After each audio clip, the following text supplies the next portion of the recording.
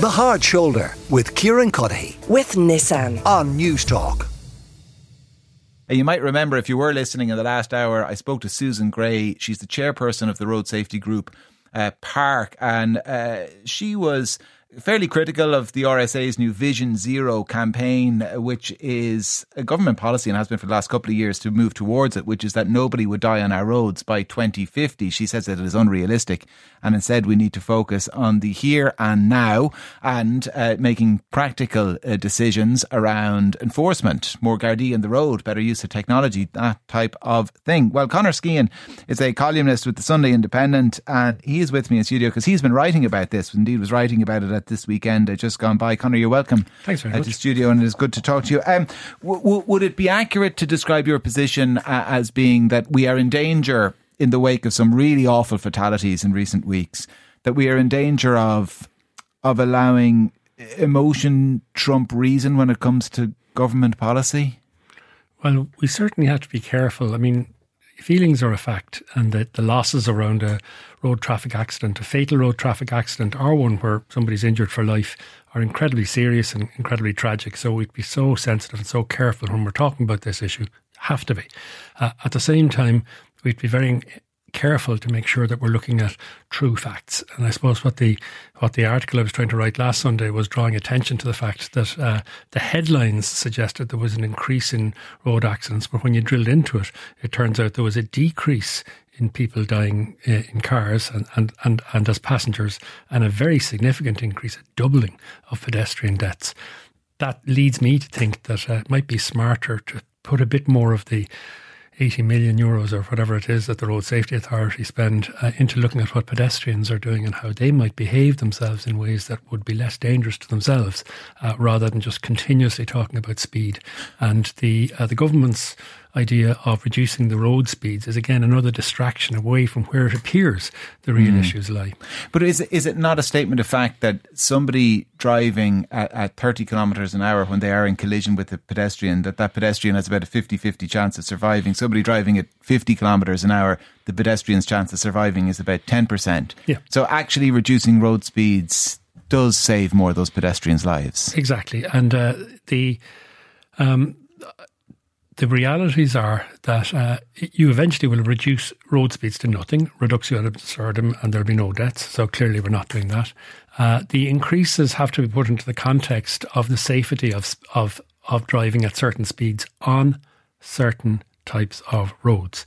So when I was a young man, was trained in how to actually design roads in the United States. And in designing them, the width of the road, the length of the sightlines, the speed vehicles be travelling at are all things that contribute toward a rating. So for that reason, different roads have different speeds that depend on the safety of so doing. So driving at 100 kilometres an hour through the middle of Ennis, County Clare would not be a very smart thing to do. Travelling at 100 kilometres an hour out on a motorway is a sensible, very efficient thing to do, and very, very effective and very safe. Indeed, slow driving on motorways is actually an unsafe thing to do. So instead of kind of big set piece announcements around a kind of blanket reductions in road speeds, or indeed a kind of a net zero vision for road deaths, I mean, has there been a lack of focus on practical decisions or measures that could have been undertaken over the last few years by local authorities in particular? So local authorities can adjust the default road speeds. They can. On roads in their county. It doesn't very often happen, though. No, it doesn't. And countries like Germany, for instance, Germany have very few speed limits. Their law is about reasonable behaviour, and reasonable behaviour expects the driver to take account of the type of road, exactly as I just mentioned, the weather conditions, whether it's day or night, and your prosecution and indeed your success in getting insurance money afterwards will depend very heavily on whether you were driving in a reasonable way. That can, of course, be enforced these days, because things like the things that track our speed on the road for telling whether there's going to be congestion can also be used to identify a car that is persistently driving too fast in areas that are below that. And the insurance sector and the Gardaí themselves have the ability to start to preemptively move against people as individuals. The danger with speed limits is that they affect the totality of people for the sins of a few. But should local authorities have been more proactive in recent years We've gone through a very healthy transition in the last 30 years with the the NTA. It takes overall responsibility for rule setting on the big roads in the country. Yeah. And in my personal opinion, that's worked incredibly well. As somebody who, as I said, was originally trained in how to design roads, I'm a kind of an admirer of a good road when I find myself on one. And there's a lot of really good roads in Ireland now. There are still some appalling ones where you'd be very lucky to get to the 80 kilometres an hour that's on the red sign as you enter it. And they are danger areas, and they're areas where work needs to continue. So again, it's very important to have a nuanced conversation. And I think that when you look at Ireland's road speeds generally, and there are tables available comparing Irish road speeds to those of the rest of Europe, they're already in the low end. So I don't know what going lower will do when we're already the third safest country in Europe. But again, not to labour this point, but so like, is the more practical solution to the problem of people driving too fast on unsuitable roads not then, if it's your contention, it's not to reduce the speed right across the network? Is it that we are more proactive in identifying where those bad stretches are? Sorry, I didn't answer your question directly. You're absolutely correct. So recently, for instance, legislation has been passed allowing variable speed limits. You see them just beginning now on the M50 in Dublin, and it's used a lot in Europe and in the UK. It's a very, very effective way of changing it once weather conditions change, once there's too much traffic. And so variable speed limits kind of wrecks the head of somebody who expects to see a speed limit sign at the side of the road. And that's a move towards using the new amazing software we have available to us through information technology. So you're absolutely correct. We need to do it more proactively, use the technology. How much of a role will technology play in the future? Because a lot of people kind of suggesting we'll never get to net zero, or we'll never get close to zero. And if we were all driving today's cars forever, we would never get to zero. I suspect we might get close to zero because of technology. I think you're incredibly right. I have a very wealthy friend who years ago sat me into the first car I was ever in that had automatic navigation. He said, watch this.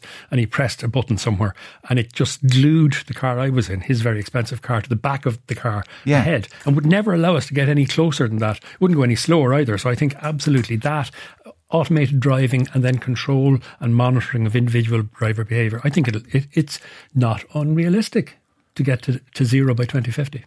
Yeah, well, listen, it's like, that is an exciting prospect. In the intervening period, there is an argument as well that we use some technology that already exists and we retrofit it to cars that are on the road, which are speed limiters. Yeah, and I've seen that applied to people when they get their first licence and things like that. I don't drive myself, I never have, so I can't comment on it, but I've been told by people who do drive a lot that there are safety issues around that as well, because sometimes you do need to accelerate to safely pass something or to get yourself out of a sticky situation. I don't know, but that's what I've been told. Yeah, as someone who drives, I'm not so sure about that argument. I mean, if you have to break the speed limit to pass something out or somebody out, I'm not sure you should be passing them out in the first place. I mean, there's that argument. Yeah. But I appreciate maybe in a sticky situation. How many sticky situations are we in? Like, you know, well, are we in that you're going to suddenly have to slam it? We're not James Bond driving around.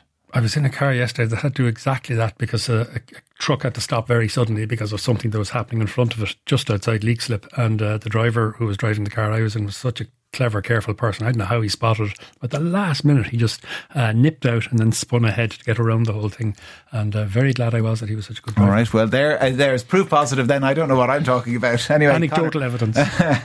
Listen, it's interesting stuff you've been writing about, and it's interesting to talk about it, so we appreciate you coming in and taking the time. Conor Skehan, a columnist with the Sunday Independent. The Hard Shoulder with Kieran with Nissan. Weekdays from 4 on News Talk.